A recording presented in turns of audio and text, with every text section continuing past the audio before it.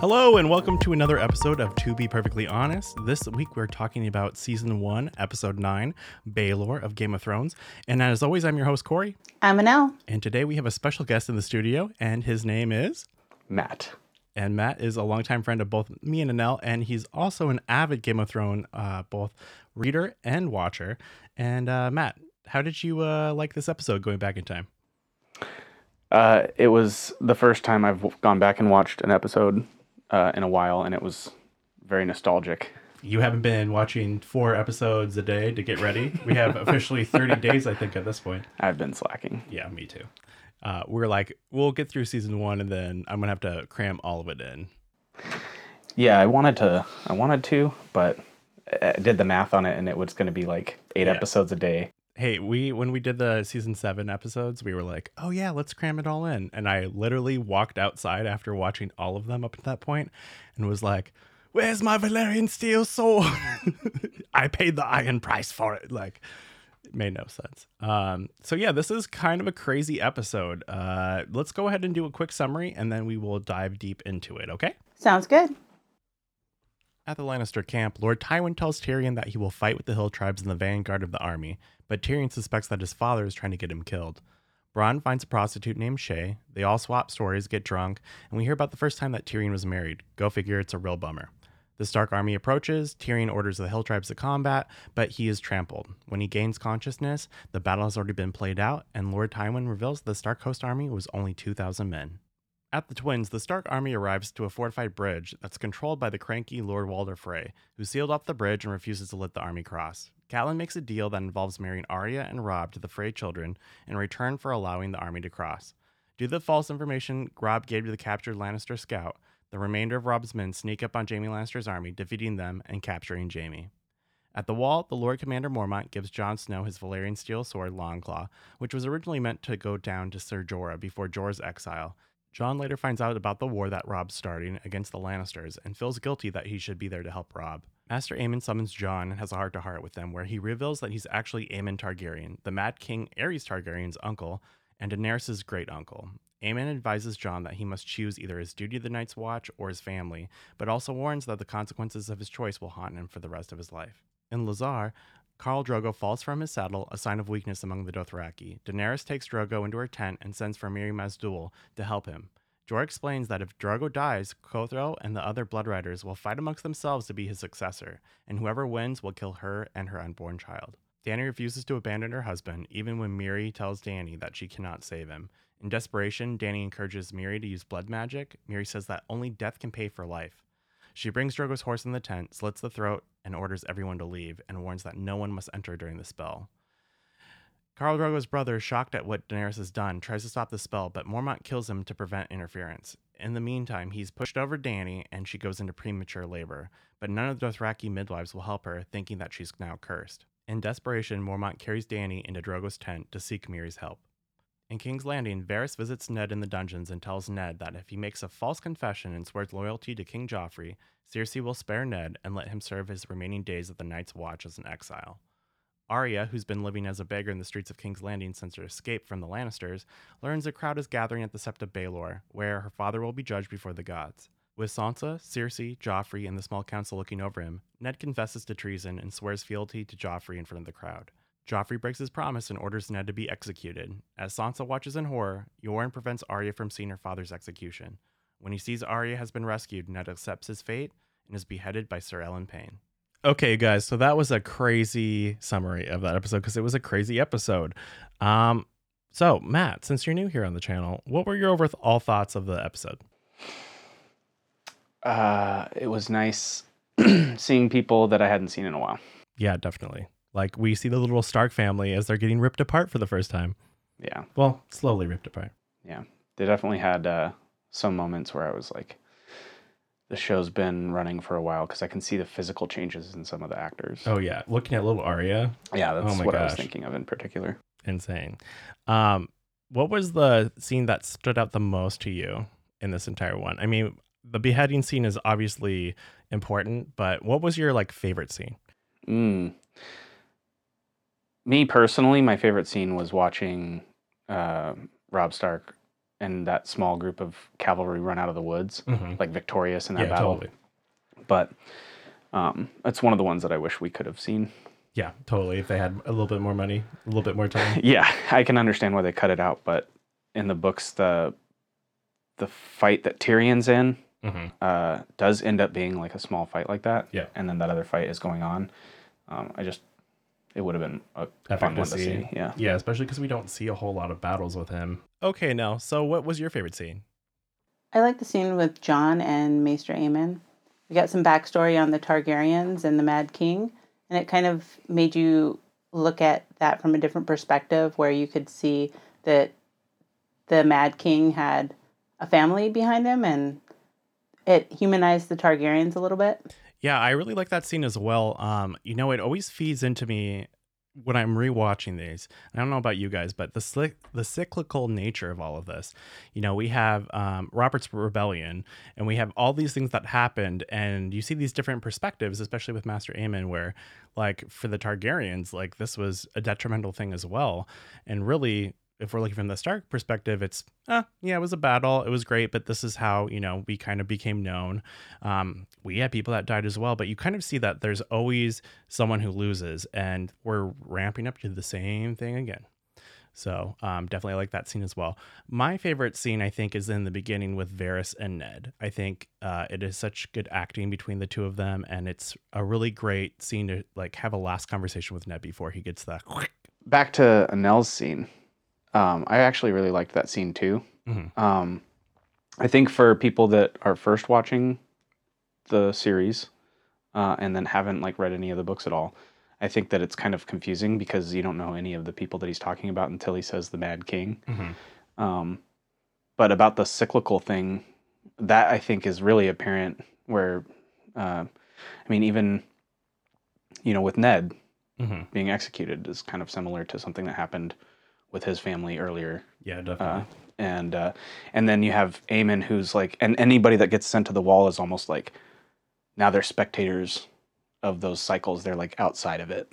Yeah, and they kind of realize that, it is just a Game of Thrones, that it's going to keep on going. There's nothing you can do about it. You can go and try to prevent it, and one side's going to win, and then it's just going to change, and you live to be 40, and then it happens again. Yeah, it's almost like you recognize that the rat race is not the real priority. Yeah, totally. Okay, so let's start talking about kind of everything one by one. So one of my favorite scenes was with Ned and Varys. That's kind of how we open. And this is one of the last times that we actually get dialogue with Ned talking back and forth to somebody, because when we see him later in the episode, he's obviously in a crowd and getting his head cut off, and everything he's saying is just mouthing that he's a traitor in order to save his daughters. Garbage. For this one, I think it's so crazy that he is getting manipulated by Varys. Like, we see Varys almost get angry at him. He starts the conversation by kind of informing him, hey, you probably don't know this, but Sansa, is begging for your life.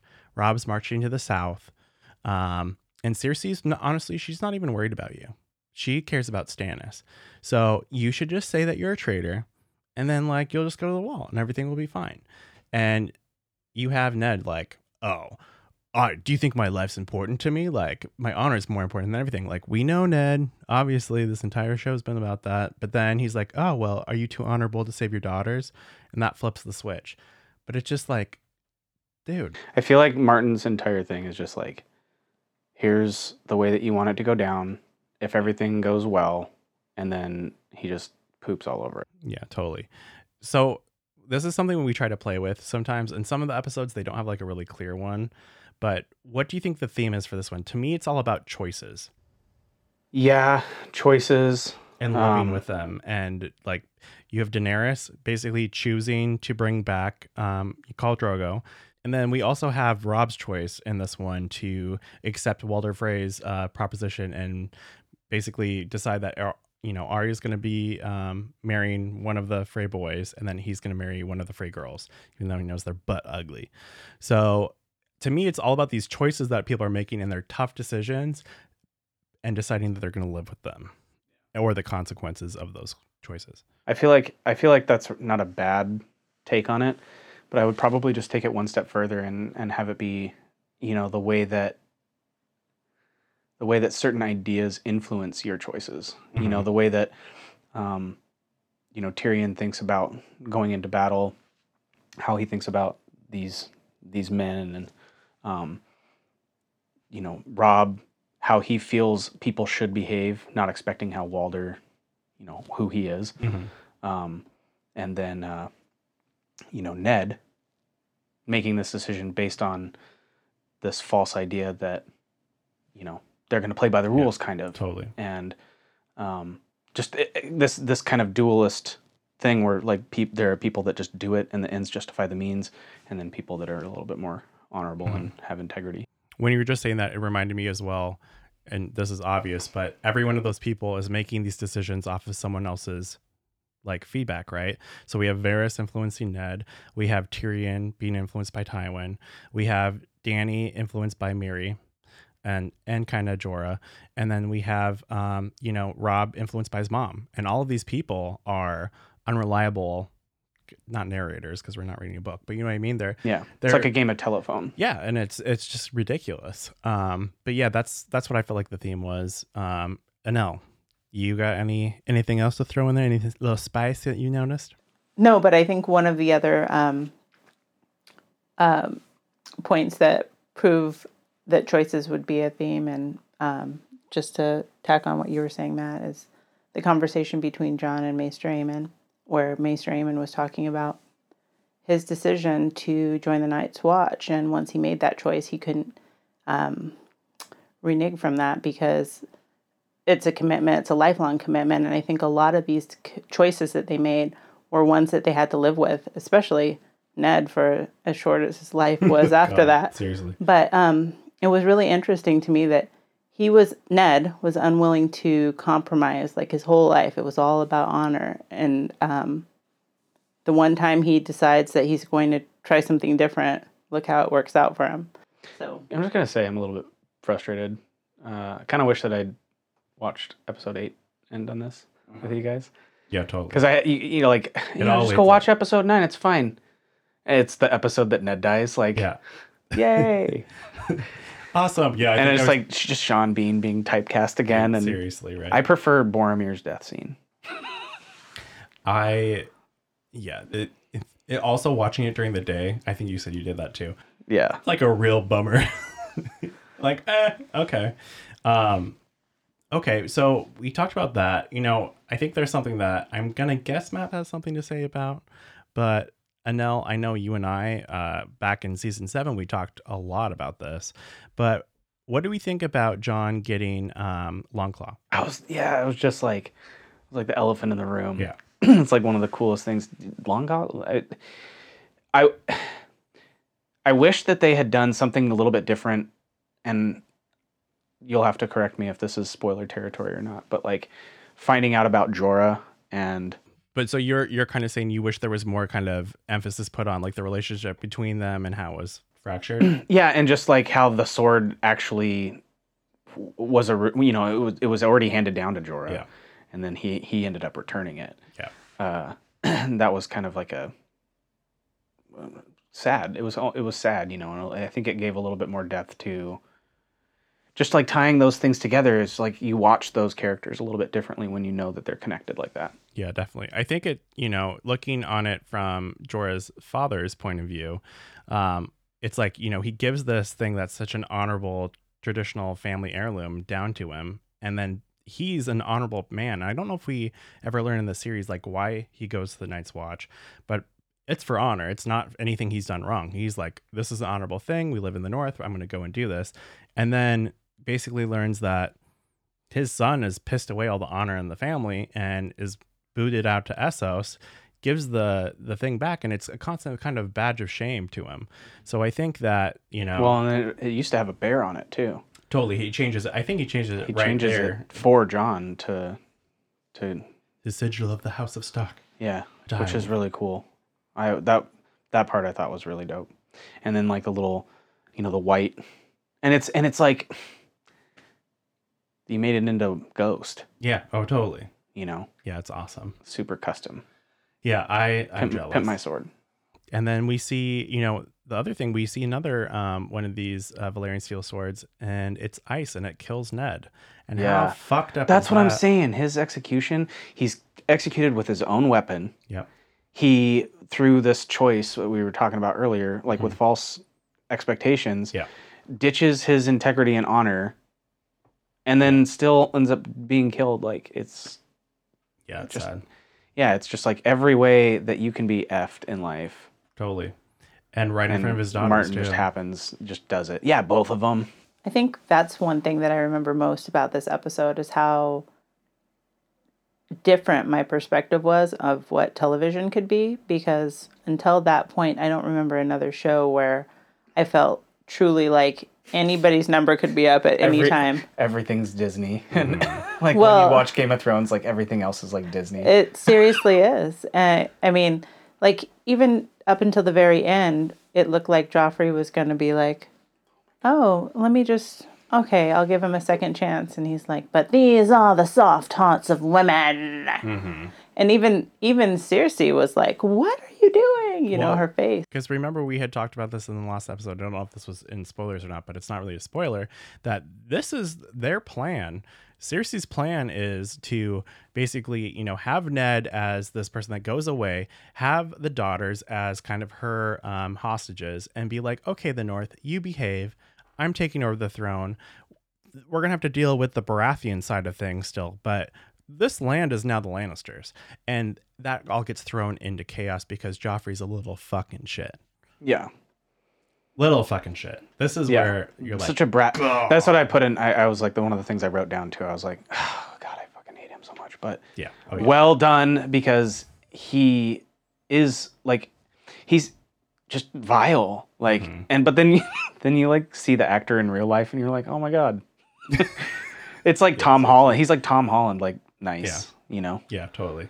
No, I mean, because I think when you first watch it, I don't think you realize how like all of those things are tied together and the ramifications of that one choice. Yeah. And while it sucks to have Ned and like, just like really shitty, but like, it's just that first domino in the everything. Yeah. Yeah. I think, if this was like any other television show, we'd have Ned probably third season die, like they play it out this entire time. And I think it was like 2 episodes ago, there was actually no scenes of Ned when he was first like arrested. And basically HBO was like, oh my God, you need to put scenes of Ned in there, because if people don't think that he's going to make it, like people are going to stop watching. And everyone in Game of Thrones was like, yeah, read the books. Like things don't look too good. Like it's about other characters. Well, no, I get it though, because I had going into watching Game of Thrones, I had no idea about anything. I didn't, yeah, same kind of, except for the fact that Sean Bean was in it. Yeah. And I love Sean Bean. Yeah. So and then I'm like, so I don't know whether he's going to die or live. I legitimately didn't. Yeah. And it was kind of a bummer. It was kind of like, man, they did it to him again. Just like, damn it. That's what they do. They just bring him in to kill him. Yeah, totally. So here's a question for you guys. Who is your most hated character of this episode? Is it Joffrey or is it Miri? Mazdul. Joffrey. Definitely Joffrey. Joffrey? Yeah, for sure, yeah. Joffrey. There's just no way you can't hate him. He has the most like punchable I face. Literally, the second we see him, I hated him, which is literally the first episode. So yeah, I mean, it's like but like that's what I'm saying. He's so good at that though. Totally. Like he could not say anything and just look at you, and you're like, oh my God. I want to choke you to death. Yeah, you just even down to his mannerisms, the way he sits on his throne and he just kind of cocks his hand and he acts like he's meant for that. Yeah, like he's never been like punished or like. He's the kind of, you're like, spank your children. A lot. Yeah, seriously. So speaking of Miri, so what did we think about this whole scene about in Lazar, in Essos, and with Daenerys, Khal Drogo? I mean, to be perfectly honest, that's the name of the show. All of the stuff with the Khal and everything, or not the Khal, but Carl. Yeah. Khal. I don't know. all the stuff in the desert was super boring to me. On this watch, I mean, I remember the first time being like very, it's hard to even remember back because I've now watched it like 4 times all the way through for this part. But I do believe the first time that was a big deal to me. This time it's kind of like meh to me. Yeah, I just feel like it's just a lot of exposition and a lot of it is like no fucking shit. Like, come on, Daenerys. Like he has a little scratch. And he's like, oh, I'm fine. And she's like, no, let her do that. And then she's like, oh, I am not a witch. Ugh. Yeah, but I don't think... festering and dying. Yeah, but I think, if I recall correctly, she didn't... Well, I could be wrong, but I thought it was just literally, he got nicked in a fight and it got infected. But it gets infected because she's playing with it, basically, is what we're led to believe. And I believe in the next episode we get some closure on that. But it's pretty obvious that she is being a little sneaky snake. And everybody is like, she's a witch. Like, not only are they like, if she's straight up told by Jorah, like, we need to get the fuck out of here because they're gonna fucking slit your throat, they're gonna kill your baby. And she's like, no, I'm staying here. And it's like, girl, what the hell are you doing? You're you're holding on to it. And especially in the books, like, she was really young. Yeah. Like, she doesn't look as young in the show as she was in the books. Yeah, because they wanted her not to look like pedophilia. Yeah, for sure. But it definitely was. Yeah. Oh, yeah. Hard. But all the, like the demon... Oh, my God, so crazy. Sounds and stuff. You're like, yo, that's not right. Can you imagine being the Dothraki horde? Like, I'd be like, I am getting the fuck out of this. And how brutal that kill was with Jorah too. Like he's just, and the two, like just the 2 different fighting styles. Yep. The fast Dothraki, and then Jorah just like catches it. Oh yeah, he looks definitely not practicing. But I mean, they foreshadow it. That's why he says, oh, in open combat, like a man with armor is always going to win. And how stupid was the brother? It'd be like, I'm going to stab you in the armor. Like, yeah, you're not wearing a helmet, bro. Go for the eyes or something. Seriously. Well, Daenerys is trying to stick with Westerosi tradition. Yeah. She's even though she's been in Essos, it's kind of bizarre to me. And then she's been with the Dothraki, who have pretty much no rules, and she thinks that these people are going to be loyal to her just based on who she is. And the Dothraki already told her, like, we don't like witches. Let's not do Rule number 1, we don't like witches. Rule number 2, we love our horses. Yeah. Rule number 3, there's a minimum quota of times Daenerys has to have horse blood on her. Yeah. Seriously. And she has to eat a horse heart. Don't forget that. God. Yeah, I just feel like she is very much doing what her brother did before her, and she should have learned that mistake quite early on, because he came in and was like, "Ew, these savages, blah, blah, blah. I'm going to do what I want. Khal Drogo, it's me and Army." And then it's like, that didn't end up so well. And then Dany is like, oh, no, I respect the culture. I'm going to learn everything. But then she's getting to this point where she's like, I don't give a fuck about your culture. My army, my man, my baby, I'm going to do what I want. And it's like... is there any way else you can do this? And honestly, part of me wants to know, like, I know we have Jorah, who's like, he's going to die by the end of the night. But it's like, fuck you, Jorah. You got a medical degree? Like, take that shit off. Give him some, Pedialyte. Yeah, but that's the voice of reason, though. I mean, Jorah's and a witch. not the voice of reason, the voice of experience. Like, my other question kind of in regards to this is, well, I'm going to save this for spoilers because it's a little bit crazy town. Anyways, anything else we want to talk about with this scene in Essos? No. No, we're good? Okay. Except I'm not 100% sure why that guy died, because, like, it looked like he got his throat cut. It did. But it was just, like, his cheek. Yeah. I think he got, like, a blow to the head. Okay. They've done that before with Syrio Forel. That he's, like, fighting, and he's like, oh, I hit you in the head, and he, like, concussed out. Well, okay. I don't know why that guy died, though. Yeah, he looked dead, though. I mean, and I think it was the fight with Syrio Forel was in like the previously on part of the show. Oh yeah. So I like didn't watch the last episode, and I saw that part, and that made me sad too, because I'm just like, if you just gave him a real sword, he would have whooped all those dudes. Seriously, I know. Or just run. Like, yeah, come on, man. I don't believe he died. Well, We'll see. If you don't, if you didn't see it, it didn't happen. So okay, so that's Essos. Now let's go back and this Tyrion basically. Oh yeah, you know what? Thanks, son. I'm glad you're alive, and I really value you. But maybe you should fight in the front, in the vanguard, and don't die. Well, honestly, if I was Tyrion, or not Tyrion, Tywin, Yeah, I'd have done the same thing. I'd rather have dirty old wilderness people be the ones that die and take. I mean, like, but with your son in the front. Yeah. I fucking hate him. He's only half a son, anyways. I mean, I'm just kidding. No, I mean, I think that's a waste of resources as far as Tyrion goes. I do too.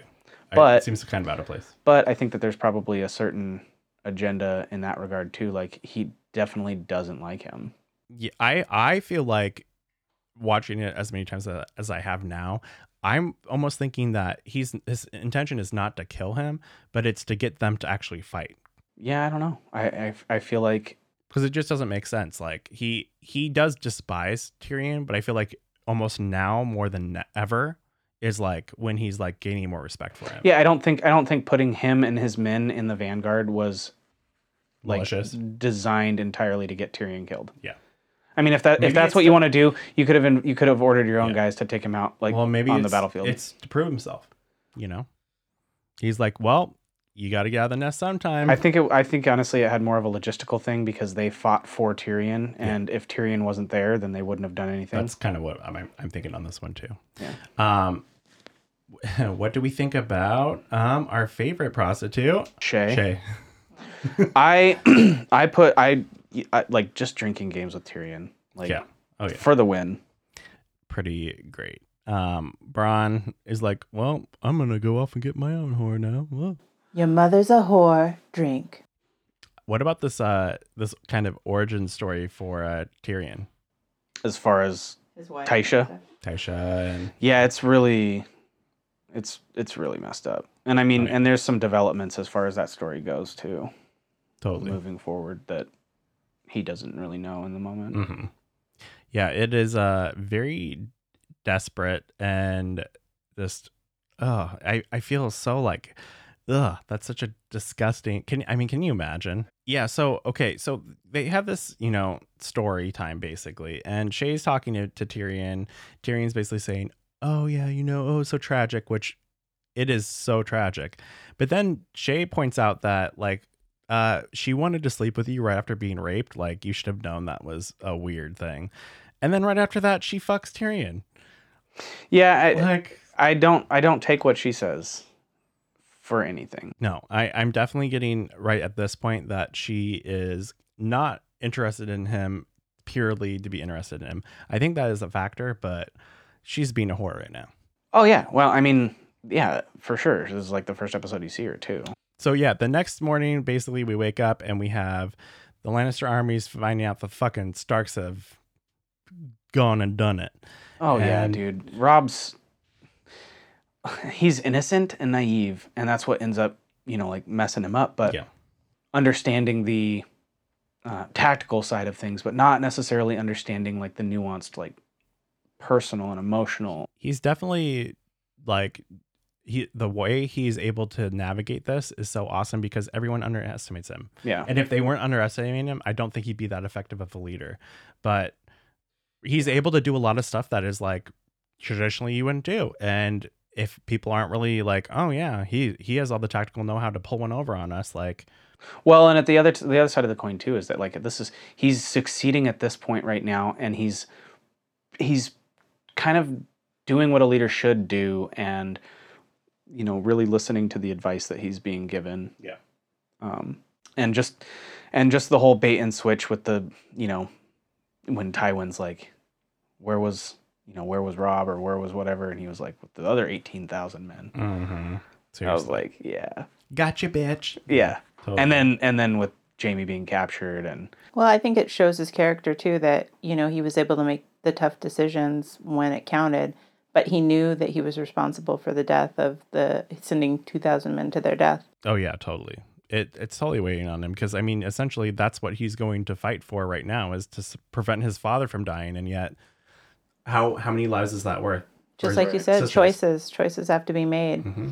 And it's such a bummer to me that we didn't get to see more of that. This episode was pretty Ned-centric, but I haven't read the books, but just from people who have read the books talking about it, there was so much more going on in the background.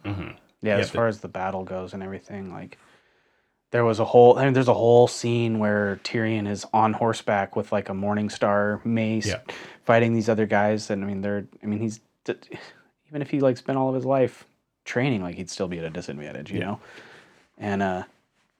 And he gets unhorsed, and then he's like, you know, just like they showed they just skipped forward. He had mud all over his breastplate, like he went down pretty early, and So, and then we have basically our finale scene. We have Arya on the statue of Baelor, and she's basically watching her father walk up, confess to treason because he's trying to save his life / his daughter's lives. And everyone's like, yep, okay, you're going to wall, the going wall. And Joffrey's being a little shit. Basically, is like, fuck you, you dumb women. I'm doing what I want. Slices off his head with ice, and that's the end of the scene. We see some pigeons fly away. So not ravens, like some people would have thought. What do we think about this last? You know, what is there to say that hasn't been said already? It's devastating. It makes me very uncomfortable for both of the daughters. I can't put myself in Arya's head because at this point she's basically like, I mean, she's been living in the streets for a couple days now. Like, what the hell do you do? I mean, can you even imagine? She's on pure adrenaline at this point. Oh yeah, and like, as far as her sister, like, man, Sansa. I don't know if I would be able to make that. Like, she fainted. She fainted in this episode. I just don't know if I woke up, she? like, she's fucked. That. And the last thing he hears as he kind of zones out is just her like screaming, like. Wait, Ned zoning out? So you know, Ned's like, he looks at the people and the people are like against him, and I think it's supposed to be a big point of like, you know, he was fighting for the people for honor, and it's like, look where honor got you. Everyone turned against you, including all the people. Well, I mean, what do you expect? You just lied to them and told them all that you were like. Exactly. I'm kind of also, the other thing is like, I feel like could have been like, just kidding, they're cutting off my head, I was lying, I was trying to save myself. Yeah. Fuck Joffrey. Yeah, but then that would be dishonorable because you'd already made a choice. God. It's just garbage. Yeah. Honor. Like, what the fuck is that? Well, no, I get it. It's just like, you should have stuck by it the whole time. But at the same time, like, I also understand, like, you know. So there's a scene where Jon is talking to Maester Aemon, and he talks about love being the killer of duty. And I think that this scene really spells out that example, because Aemon was talking about, you know, what is duty compared to the love of a woman, and that's the same kind of that's what Varys used to convince Ned to go ahead and say that's a treason. Yeah. So I think that just illustrates what was said at the wall in that discussion with Jon and Aemon. Yeah, totally. Yeah, man. You know, it does get a little easier every time, especially when you know it's coming. I was going through Reddit just to see a couple questions that people had, and there for sure were a lot of people. I think the top voted thing on the weekly rewatch is like, I legit thought we were going to see Ned going to the wall and talking to Jon about his mom. Like, and I don't think I was ever that ignorant about it, but I definitely that should have spelled out his death when he's like, next time I see you, I'll tell you about your mother. No, I think we all knew, somewhere inside we all knew what was going to happen, and we just were in denial up until the point where it happened, and then we were even like in denial like for the next like 30 seconds afterwards. Yeah. Oh yeah. And you have to remember back in the day when you didn't have HBO Go and you had all 7 seasons, that was it for a year. And you're just like, well, we actually have another episode. I always forget about this too, because this is such a pinnacle. It's like always a finale is the episode before the last. Okay, that's it for this week's episode. For the spoiler-free section, we're going to be talking all about the spoilers, and they are dark and scary. So if you haven't been caught up with all of season, all the way up to season 7, then don't listen to it, because you're going to get spoiled to left and right. If you are, though, just listen to the music, and we'll be right back. As always, if you want to get in touch with us, you can always go and send us an email at tobeperfectlyhonestpodcast@gmail.com, which is in the link in the description, or go to our personal website. As always, I'm Corey. I'm Anel. And I'm Matt. And be perfectly honest.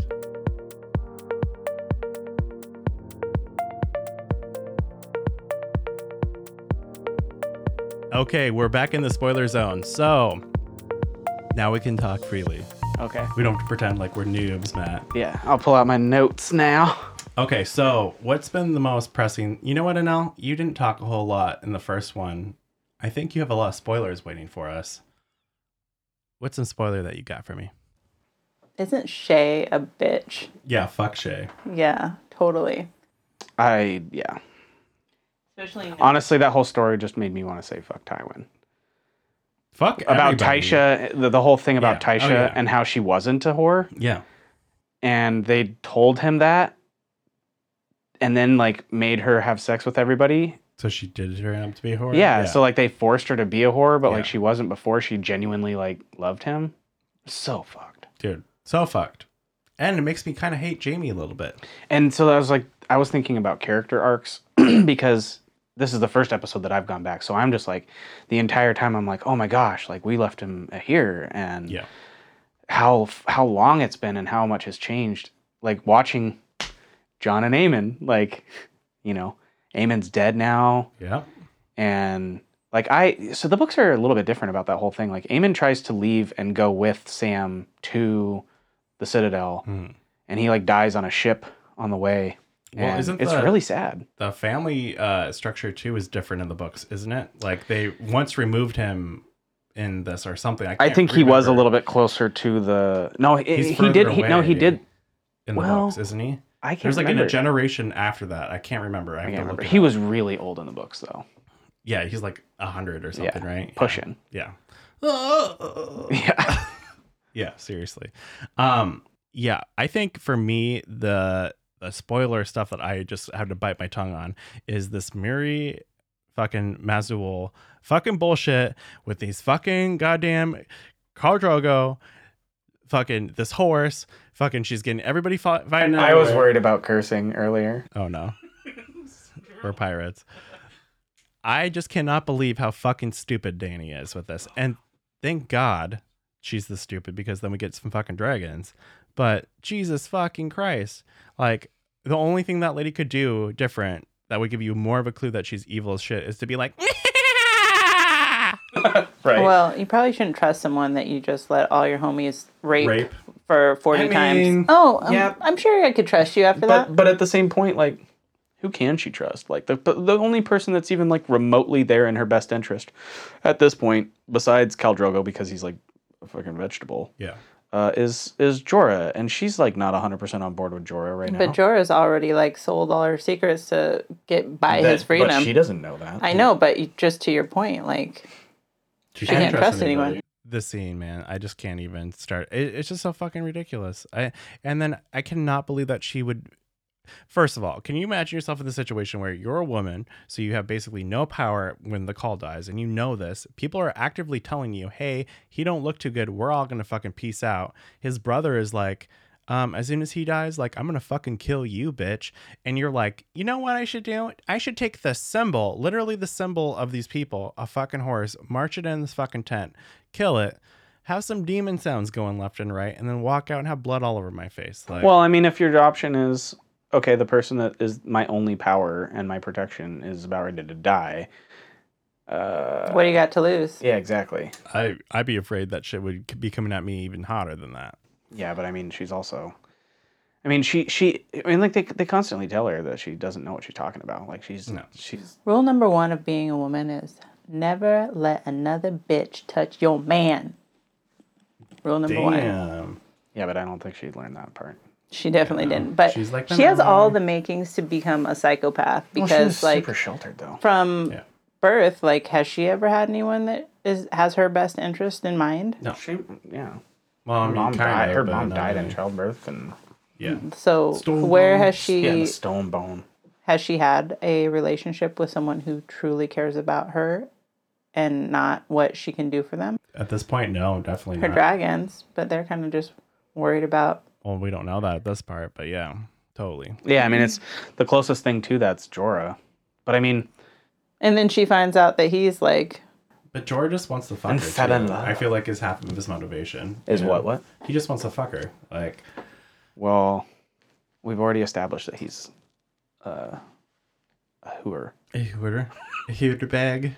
Yeah, so we find out in this next episode, I believe, is where basically Miri admits to everything because she jumps in the funeral or she's tied to the funeral pyre with Daenerys. Do you think, okay, so basically Miri's like, hey, once I start this shit, no one can enter. And that's what's the big deal with the Khaal's brother, right? So Jorah's like, oh, let's gonna fight. Like, you can't go in there. And then she gets knocked out from that. And Jorah's like, oh, there's no midwives. Let me bring you into that tent. And we find out later that she paid for, the life, quote unquote, of the Khaal being returned, even though he's a vegetable after that, with her unborn sons. Mm-hmm. But if she wouldn't have went into that tent, would that have happened? I don't know, man. And at that point, is it Jorah's fault? Wait, what?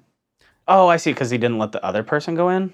He brought her in there. Oh, after. Yeah. And she's like, straight up told everybody. Well, she was like, nobody better come in here. And she said, a life with a life. But there's also 2 other people that are holding the horse in there. Like, who fucking knows what really was going on? Yeah, I don't think there's any rule book. I don't know. That irks me a little bit. I don't think George spent too much time, like, really trying to figure out how magic works. Yeah, I mean, I think it's just like little... it's not like it doesn't play as big a part. No, definitely. I mean, there's a lot of stuff that's just completely different. Like the way that she's immune to fire, basically in the books, like it's kind of mentioned that she's like a heat tolerance, but like her surviving in the funeral pyre is like a one-time magical thing. Right? Yeah. And like in the show, it's kind of not. Like they're kind of hinting more that's a Targaryen actual thing. I think she gets burned by one of the dragons at one point. Like I think she gets burned while she's using a whip. I think at some point in the books, but. Yeah, like there is still definitely a level of like, oh, this dragon could just like murder me in any second. Yeah, definitely, totally. Do you find it like odd that we didn't really talk about One Life for Another when Jon came back? I think it's different magic. It is, yeah, because I mean, the Miri Mazdur, I don't think is doing like she's doing R'hllor. Yeah, but so does. There's no life for a life when Dondarrion. Yeah, that's the thing is like there's these undead zombies all over these different religions, right? So right. We have the whites basically that they can just pop up. Those are the whenever. others. Yeah. So you feel like the magic is non-related? No, I mean it's it's all related. I feel like it's just like kind of how our stuff is. It's like if religion is real, then you just have these different places kind of having a different perspective, and like looking at truth from a different angle. So R'hllor is probably some figure within the 7, or maybe multiple figures within the 7, and then like the stranger and the other or whatever, like the mother. Like there could be, you split the 7 and like some of them are R'hllor, and I don't know, but I feel like there is separation. To my knowledge, and I could be wrong, but I think there is definitely sacrifice involved with all of these reincarnations, but blood magic specifically is the only one where you're trading a life for a life. The drowned god, they'll bring you back to life after you're drowned. You have the others. So they're not trading lives or anything. When you're just dead and they're bringing you back, they're not trading anyone else's life for that. Dondarrion with, with all of that, like he is like not remembering things, I think is the trade-off. And he's like, feels like he's losing a little bit of his like soul. Well, so did Jon. Yeah, true. But that's the same god, technically, right? Yeah, exactly. Because it's, what's her face? Melisandre.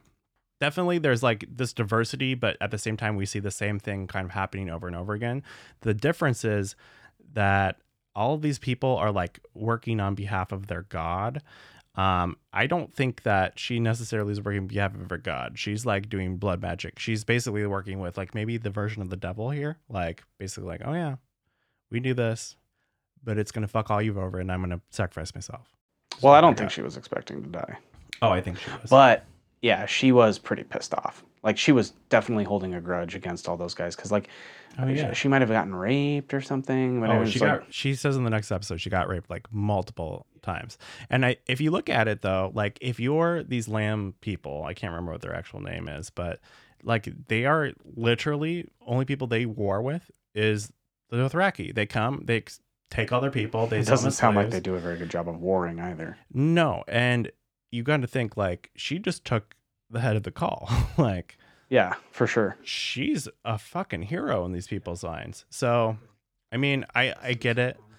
I just think that it's kind of strange to me that she has this vendetta. I mean, it's basically a vendetta. It's Daenerys, and she's the one that's really trying to like help her people out. Like, okay, so we got that out of the way. Mm-hmm. Let's talk a little bit about Jon Snow and Aemon. Because we talked about it briefly, and I know Anel talked about it a lot, but I think there is a lot just to unpack here. Like, it is literally just fucking insane. I mean, think for a minute, and this is according to the family tree that he's talking about in this episode, so according to the show, but he was a brother to a king, he was a uncle to the Mad King, and he has one other relationship to a king, and I can't remember what that is. Okay, so he was a son of a king, brother of a king, and uncle of a king.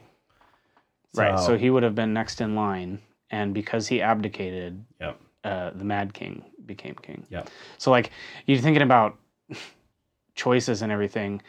You know, John is making choices. Crazy. Ned's making choices, and we were talking about how they were making the wrong choice. Yeah. And they were doing it because, like, not for honor. You know, like. Yeah, but who's to say it was wrong? And then Aemon chooses to keep his oath, and like the Mad King happens. Yeah. And his entire family gets eradicated because he decides to keep his oath in the wall. But you never know. And I think that's why I think his words are so important is, you know, he says to Jon, whatever your choice is, right or wrong, like you have to live with it. And that is totally. And I mean, hella foreshadowing or just like trickling down in the thing. If Aemon hadn't, I mean, we're talking about a Song of Ice and Fire, right? He went to fight with Robb. Well, no, I'm saying if Aemon hadn't abdicated and Aerys wasn't the king and all this shit didn't happen, then Daenerys would have never been. No, never. And dragons wouldn't be born. Exactly. So it's just like, yeah, you know, you can trace it back to that first domino kind of thing, and I don't know. It's just like there's so much going on. Ned would have not. I don't know if he would have known Robert, but he wouldn't have been in Robert's rebellion. No, he wouldn't have been married. I mean, Cersei would have married Targaryen. Like, well, no, because she wouldn't have. She would. Yeah, he never. He that's right. Had already thrown shade at the Lannisters. That's right. In fact, that was the whole reason why he became paranoid. Yeah, Tywin like opened the gates at King's Landing, if I recall correctly. Like the Lannisters betrayed. Okay, but wait, we're saying that Aemon would be king, right? So if he would be king, the Mad King wouldn't be king, so he probably wouldn't be paranoid. So then she probably would have married one of them, because the Lannisters were the hand of the king at that point with the Mad King, and so that's what started happening. Yeah, but then there was something that Tywin did that pissed him off. There was something that Tywin had done. But you're right. I mean, there's no way to speculate. It's like the butterfly effect. Totally. But it's crazy to think about, like, what could have been. And it's crazy to think about, like, you have this one guy basically at the wall, right? You look at him, you're like, that dumb, blind piece of shit. Mama. Some people are like, oh, let me get to know you. I can guarantee you there's probably 3 people that even know who he is. Maybe they don't even realize. He's like an Obi-Wan Kenobi. Yeah, exactly. But how many of these people are just floating everywhere, right? Yeah. You have no idea about. And that's what makes me excited. Well, yeah. Plus, there's no way for everybody to like share rumors and stuff. It's just like, how much can you fit on a raven, you know? What else do you guys have to talk about? I have a lot, but I feel like I'm dominating the show. Well, I mean, I don't know. I got frustrated by. I mean, this is a running theme, but just like the stubbornness, the Stark stubbornness. Like we're talking about cycles and all this other stuff, and it's just like they just drop. Yeah, because they're frustrating. Honor takes you really far in some places, but it really fucking is like tying your leg behind your back leg. It's like their Achilles heel is their predictable because of their honor and integrity and stuff. They get taken advantage of because of it. Fuck Joffrey. Yeah, that's a good theme for this episode. I said a lot of that in my notes. Fuck Joffrey. Fuck Joffrey. Well fuck Joffrey. Yeah, basically like, yeah, well done. He, the actor did a really good job, but like, fuck him. Imagining what it must have been like for Arya and for Sansa to see their father's head get chopped off with his own sword. I mean, after confessing to treason that he's innocent of. And then just feeling like completely helpless and futile. Like there's nothing you can do against them. And what's the guy at the... Because, okay, literally no one in that audience really knows who Ned Stark is. These are all Southerners. And, they just hear somebody confess to treason. So they're like, yeah, off with his head. But then the guy at the end... They just said off with his head no matter what he said. Who gives his... So at the end, you see Euron kind of grab Arya and protect her from watching this. And, he's just heard Ned confess, and he doesn't know if that's true or not. But just out of respect for the Stark name, because he's a Northerner, he kind of protects Arya, and she doesn't see her dad actually get his head chopped off. Wait, wasn't he from the Wall? Yeah. He was just down there for some... He was recruiting people. Yeah, but that's right. In the episode, 2 episodes ago, he basically talks to Ned and is like, hey, I was riding down to King's Landing to look for more recruits, but I heard your dumbass bitch wife took Tyrion's captive, and I ran here before everybody else. So he already kind of is like, hey, I know your brother, and your brother is my brother because of the Night's Watch. Definitely breaking an oath and getting involved. Yeah. Which is fine. Yeah. I'm down. I won't judge him.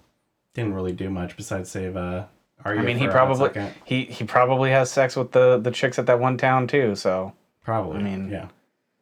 And Sansa doesn't know if it's true or not. Do you think she believes him that he committed treason, or do you think she's like? No, that's another sad thing too. Is like she doesn't. I'm sure she's confused. One thing I was gonna say earlier, bringing this all back to Jon and Aemon. It all goes back to Jon and Aemon.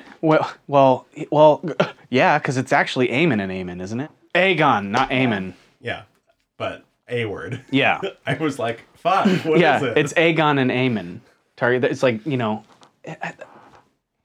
one other thing to unpack about that relationship, about that conversation, is that he's talking about how he lost his entire family. While talking to one of his family members, like 2 of the last 3 Targaryens that are alive in the world. Right. That's nuts. And crazy, just... Well, later on in season whatever, when Ollie and For the Watch and all of that happens, I remember him saying, it's not good for a Targaryen to be alone. Remember that? Briefly, yeah. Well, but they also say the same thing about the Starks. No, Starks just don't. They say Starks are dumb as rocks. Dumb as fuck. No, they say a lone wolf with the pack, lone wolf with the pack he survives, something like that. They also say Starks don't fare well in the South. Yeah, but they keep going down there. It made me sad to see Jaime with his hand, honestly. Like, it made me sad to just remember that, like, he was shiny at one point, and then the neighborhood kids got him, and now he's all beat up. Yeah, but now he has a fucking character arc where he's not a huge piece for of sure. Shit. Like, well, actually, that was one of the things that stood out to me too, was the like contrasting character arcs, like knowing the story and just being reminded of like John's character arc is, he's growing out of his like innocent, naive nature, but he's still kind of like very much following in the footsteps of father. Yeah. And real father and like that whole thing, not really withstanding, but, and then Tyrion is like the complete opposite of that, where it's like, he's growing away from his family. He's been raised in really just kind of like a toxic Lannister household. Yeah. And and I feel like he's kind of always been, well, he has always been the black sheep, but I feel like his arc is interesting in just the sense that he kind of overcomes that and decides to be different than his family. And I think he's probably my favorite character arc out of all of them. Yeah, remembering back to when you first watched this, which has been a while, I don't think I was really that interested in John up until like right about this point. Because before this, he's so fucking boring. Yeah, I wasn't interested in John really until we watched we were at UAA and we were talking and you're like, well, there's this whole thing about the Tower of, what's it called? Joy. The Tower of Joy. And I was like, that's a penis reference, but whatever. He did say that. It's like everything's a phallus with George. But that whole thing, and that was like the moment where I was like, okay, there's more to this, and I'm super intrigued. And then like what you said earlier, there's like time travel and whatnot. Like that's like, I cannot wait to watch this season. I can't either. It's driving me literally insane. Yeah. Like Bran's gonna be like another 3 feet taller. Bran's gonna be taking Hodor's dead corpse on his back. Hodor. I thought Hodor died, guys. Well, another thing that I found really fascinating is up until this episode, you knew that you didn't like Joffrey, but you kind of felt like Cersei was still, pulling the strings behind him, like that's her son. She ultimately has control. She's the, what they call it, the queen. Regent. Mm-hmm. And you see in this episode that Joffrey is not just the regular butthole, but also a stupid butthole. Well, we already knew he was stupid, but you learn that he's capable of. I mean, my mind was blown that he would have Sansa, and well, I guess he didn't know that Arya was there, but just to change the total script of how everything was going to go down right last minute. And he's like a loose cannon. It was a sexual thing. And it was him like dominating her. Yeah. Yeah. I honestly do think that was part of it. Because in the other episodes, still thinking about Cersei. So that threw me off. I was like, what? Yeah, no, like the look on her face when he says that, she's pissed. It's like, a power. She's like, you idiot. To Joff. The power dynamic just changes, and that's when you're like, man, no one's safe. Yeah. You have Sansa there who just saw her dad's head got chopped off, and he's probably her best level of protection there, and boom, he's gone. I'll have to probably edit this in a different order, but another thing that we didn't really talk about is like how Catelyn basically is like, oh yeah, we need to cross this. Yeah, you know what? How about I just promise all my kids marry you? Well, I think it is the same thing that you were tying in earlier to choices. Sometimes there is no right answer. You have 6 of one, half a dozen of the other, and you just have to choose what's best for that moment. When you heard Rob just trying to like negotiate, like in his mind, like, okay, well, is there any other option? And when he finds out there's not, he goes with it. He commits, and it's not what he truly wants. He just has to make that commitment. And then you see how quick that decision was and how they were just kind of forced, and it was like a rock in a hard place type of scenario where, I mean, I'm sure they put some thought into it, but knowing now what happens, you're just like, no, you need to think about this. But then, you have the whole trickle-down effect of like, okay, if he wouldn't have, got passage, then what? Then he would still be alive. He'd be alive, but maybe not, because Tywin's army. Yeah, that's true. Mm-hmm. But I mean, I don't know. I think that given the information, huh? You find Tywin sexy? Is that what you said? Skin that deer. Look at that. Tywin Lannister? Old Tywin? No, Tywin Stark. I mean, I guess I'm just trying to clarify and just didn't think he was your type. But I mean, Tywin's just powerful. Like I get that, you know, if you're into that. But Tywin's power kind of... He's really smart. I'm into that too. But I think it's driven from the fact that how things went down with his father. Wait, with Tywin? Mm-hmm. Oh, I mean, maybe. But I like Tywin's character because I think that he's one of the few people that doesn't let emotion really drive his decisions. You know, he like, I feel like all of the decisions that he makes is for the good of the Lannister family. Like, he's taking care of his family for the most part, besides Tyrion. But yeah, you know, totally. And like, you know, if his children were doing everything that he was telling them to do, a lot of the stuff wouldn't have happened. I mean, like, he was pissed about Ned later on. Finding out about that after the fact, remember, he comes back and he's like, Jaime's captured. Slams the door in. Ned's head is chopped off. Yeah. WTF, His guys. little shitty grandson is on the throne. I leave for 5 minutes and this is what happens? Yeah. Can't leave the kids at home alone ever. Seriously. And like all of the careful scheming that he's done, just like, you know, oh, we'll do this and then we'll do this and then we'll do this for like generations. You got to think like this entire family's been doing this. And then literally it's this like, yeah, let's just fucking kill everybody. Like shed all over it. And he's so old at this point where it's like, yeah, Jaime takes the white. I mean, at the end of the day, don't be letting your kids hump, you know? Like, you heard it here first, folks. Yeah. Incest is not best. But so like their whole... I'm a Targaryen lover. I firmly disagree.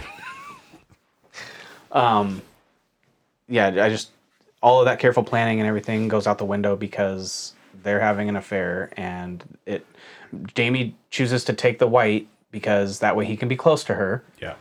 And she, you know, ends up having illegitimate children with him that throws the entire fucking thing into chaos. Oh, yeah. You know, like literally everything starts from the very beginning. Everything starts because of them having an affair, those kids being not the real heir to the throne. Yeah. And Jon Arryn. Yeah, Jon Arryn. He gets killed because for finding out, and yeah, and Bran gets crippled. I'm like, that's like the catalyst of like the whole thing. Okay, well, all in all, this was a crazy episode. We had a lot to unpack. Matt, I want to thank you for being our guest on this episode. I think we got a lot of information on there. We learned a lot about the books too. I think a lot of stuff that we don't normally talk about, we got a chance to air out, since this is basically for all intents and purposes like the top of the arc of the season. Yeah, it's a pivotal episode in the first season for sure. They all kind of follow the same template where like the second to last is kind of where everything happens, and then we kind of have a cliffhanger on the end, but it's really like all the action, all the suspense is happening to this episode. As always, we're going to be back next week on Sunday, and we're going to be doing the final episode of season 1. This is going to be the last episode that we're going to be doing as a review. The next episode we're going to be doing is our review on all the other seasons and what we think is going to be happening in season 8. So season 8 prediction episode. Are you guys ready, knowing what we know now? I'm excited for it, and we might have a guest on that one as well. So you'll just have to stay tuned. Make sure you're subscribed. And as always, I'm Corey. I'm Anel. And this has been Perfectly Honest. Thanks, Matt. You're welcome.